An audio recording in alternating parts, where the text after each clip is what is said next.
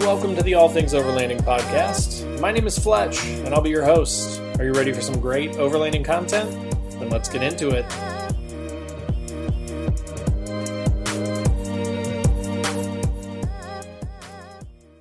Hey there, Fletch from All Things Overlanding here. Today, I'm going to be talking about a little bit different topic than I've talked about before. I'm going to be talking about going on camping/overlanding trips with pets. So I actually took my first sort of solo, myself and Bella, my dog, overlanding trip about 3 or 4 weeks ago now. It was quite the experience. So I learned a lot. I saw a lot of the pros. I saw a lot of the cons. So again, I kind of wanted to talk through that now that I've done it. Some of you may have a lot of experience, so if so, and you listen to this or you watch this on YouTube, post up in the comments and give me some more tips and pointers. If you've never done it before and you're kind of nervous about it, again, I hope that this episode will give you at least a little bit of sort of peace of mind and tell you a little bit what to expect when you take a dog with you. Now, if you have a cat or a gerbil or a ferret or something else, I can't speak to that, but I will be talking about taking a dog today. So again, I'm going to talk through that stuff today. If that's something that you're interested in, then hopefully this will be helpful for you. But so without further ado, let's get into talking about taking your dog on your camping/overlanding trips.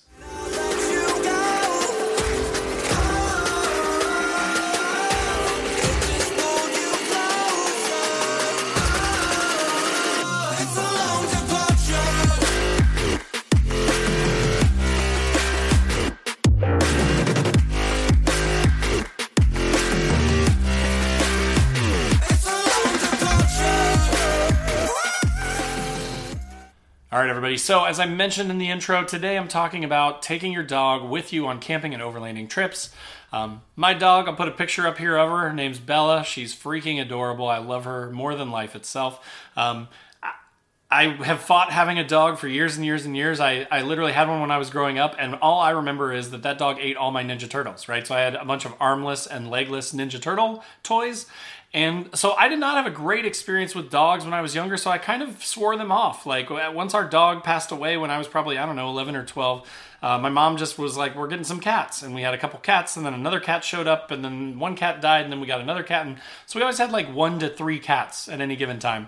And, they're kind of self-sufficient, and they have a litter box, and you don't have to walk them, and they can kind of come and go in and out as they please, and you don't have to take care of them. So, like, for a while, I was, like, very pro-cat, very anti-dog. And finally, we actually inherited a dog when my wife's mom passed away, and that dog was cool. Like, she was okay, but she was older, kind of set in her ways. She only lived for a couple of years that we had her, and then she passed away. Well, so then after that, we had also lost our cats that we had for like 16 years. So there was a lot of loss that happened all at once. And then my wife was like, you know what, for the kids' sake, for my sake, I need another pet. Look at this puppy for like months, right? Like, hey, check out this puppy. Hey, look at how cute this puppy is. And I'm like, you know what, wife, if you want to get a dog, that's fine. And so I kind of gave her the go ahead, and of course within like a week or two we were going down south a couple hours to meet someone that had boarded this dog to pick up this dog that ended up being the dog we have now, which is Bella. And again, I fought it, and when we came home I'm like, yeah, it's cute, but you guys are feeding it, you guys are taking it for walks, you're doing all this stuff, right? And then lo and behold, within like the first couple weeks, the dog was laying next to me in bed, and the dog was kind of following me around, and the dog was listening to my commands, and I kind of became the sort of alpha or dominant force in Bella's life, I guess. And since then, that's kind of been how it goes. She kind of like plays with the kids, views them as toys, chases them around, will kind of take their socks and stuff. Does not listen to the wife at all. But then like when I say something, she stops and she listens, and she will go get the toy, or she will come inside, or she'll stop barking, or whatever that is. So I've kind of developed this relationship now where I absolutely adore this dog. She goes upstairs. My wife goes to bed earlier than me at night. I'll stop all these stories in a second, I promise. She goes to bed. My wife does earlier than me by a couple hours every night, and the dog will go upstairs with her if I take her upstairs, but then she will lay in her crate until I come to bed, and then when I come to bed, she gets up into bed, gets under the covers, and cuddles up to me, and then lays with me. So she's my dog, right? So I want to take her camping, right? I'm a camper / overlander. I want to take this dog on trips, but I've never really done it because there's considerations, right? Like there's a lot of things you have to think about when you're taking a pet or something dependent on you on a trip. At least with kids, they can talk, they can carry their own gear, that kind of thing. With a pet, it's like you got to bring a bunch of extra stuff. You have to be very concerned about them. It kind of changes a lot of things about your trip. So again, I'm going to just kind of run through kind of the pros of taking a pet. I'm going to run through the cons of taking a pet. I'm going to kind of give you my final feedback as someone who is very reticent, very hesitant to take a pet on trips, what my kind of final thoughts are and whether I will do it again. right? So let's start with pros of taking a pet. This episode is brought to you by Reese's Peanut Butter Cups. In breaking news, leading scientists worldwide are conducting experiments to determine if Reese's Peanut Butter Cups are the perfect combination of peanut butter and chocolate. However, it appears the study was inconclusive, as the scientists couldn't help but eat all the Reese's. Because when you want something sweet, you can't do better than Reese's. Find Reese's now at a store near you. One for me, again, as I mentioned, I'm primarily a solo overlander. So I like to go by myself a lot. Part of that is because I have to shoot videos and things like that. I do gear reviews out when I'm camping. It's almost like a work trip for me. So it's weird when other people come along and I'm like, hold on a second, I got to go talk about this chair that I got or whatever, right? And they're all sitting there staring at me. So I go by myself a lot. But the dog doesn't care if I'm shooting a video, right? So like there is some camaraderie there. There is some, some joy that comes with that. Obviously, pets are adorable. They're a lot of fun. So having the dog with me was a lot of fun just to kind of see her reactions and see her, freaking out about birds in the trees or, animals on the ground running around everywhere, bugs, trying to chase bugs and things like that. I think she had a good time. So that's a pro, definitely. Camaraderie, right?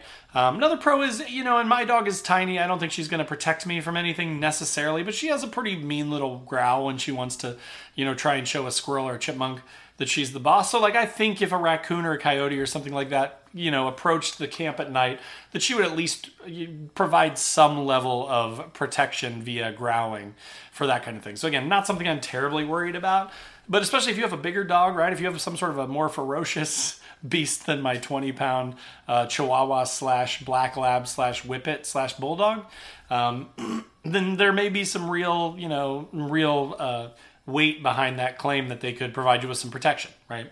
And then in addition to that too, right, like it's just fun. It's just fun. It's just fun to have a dog. It's fun to pet them. It's fun to see them, again, enjoy life, get out and do something a little bit different, get to see new things, get to travel to new places.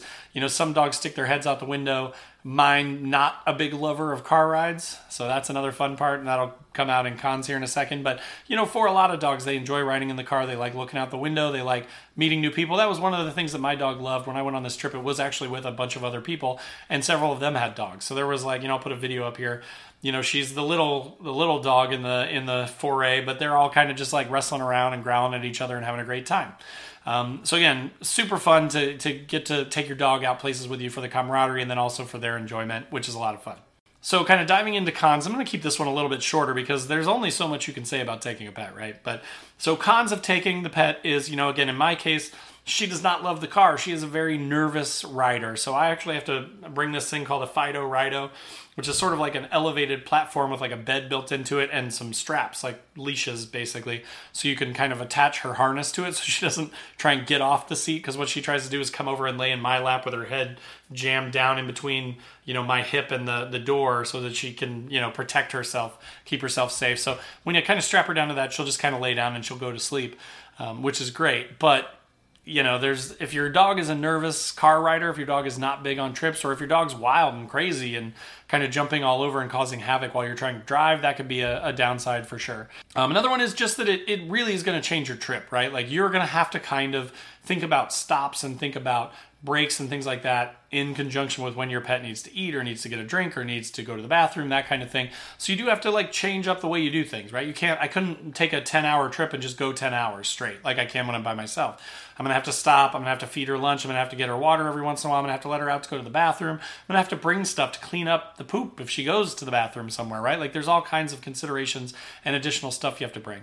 And that's kind of the next thing that I wanted to get into is stuff you have to bring. So I have this big, huge Fido Rido. I basically can't have someone in my passenger seat because I have to have the dog up there.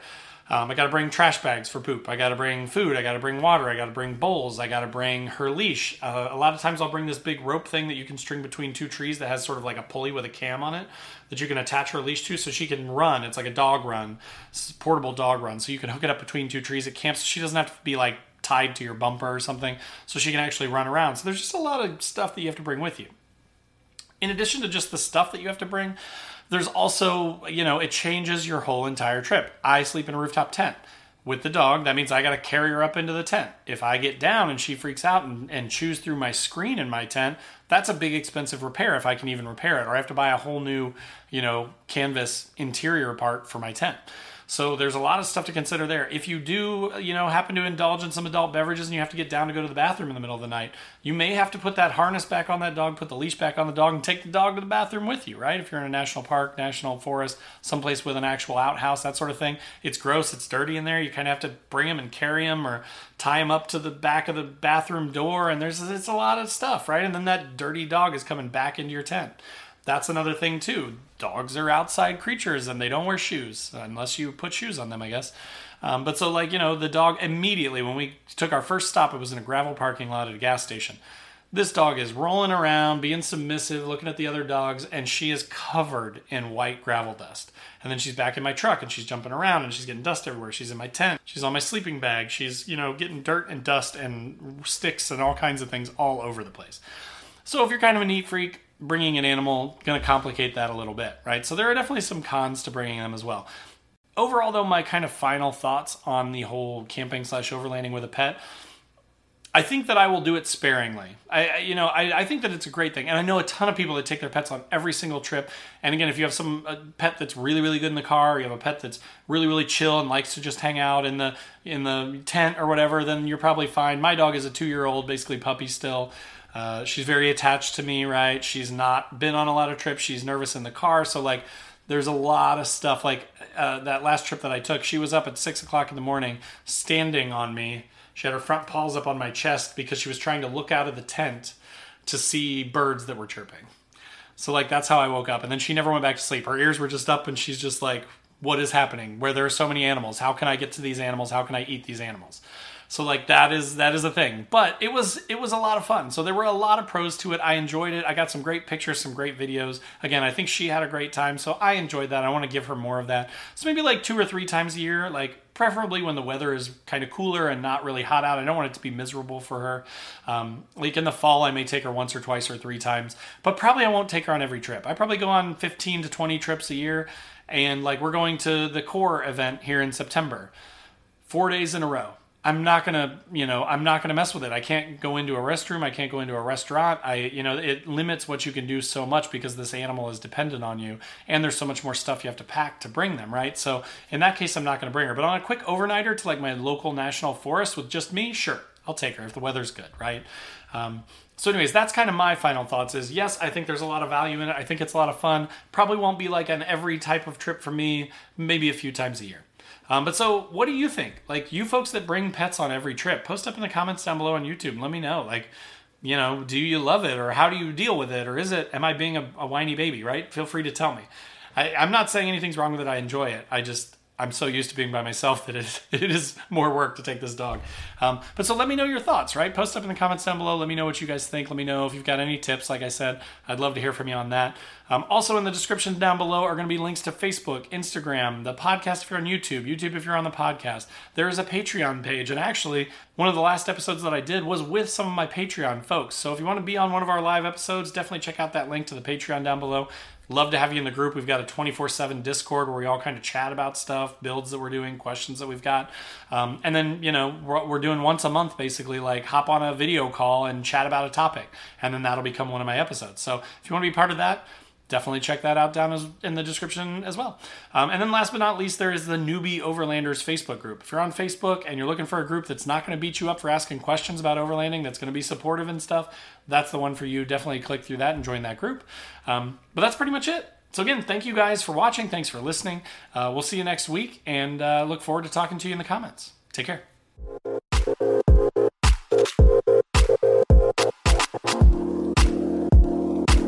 Thank you.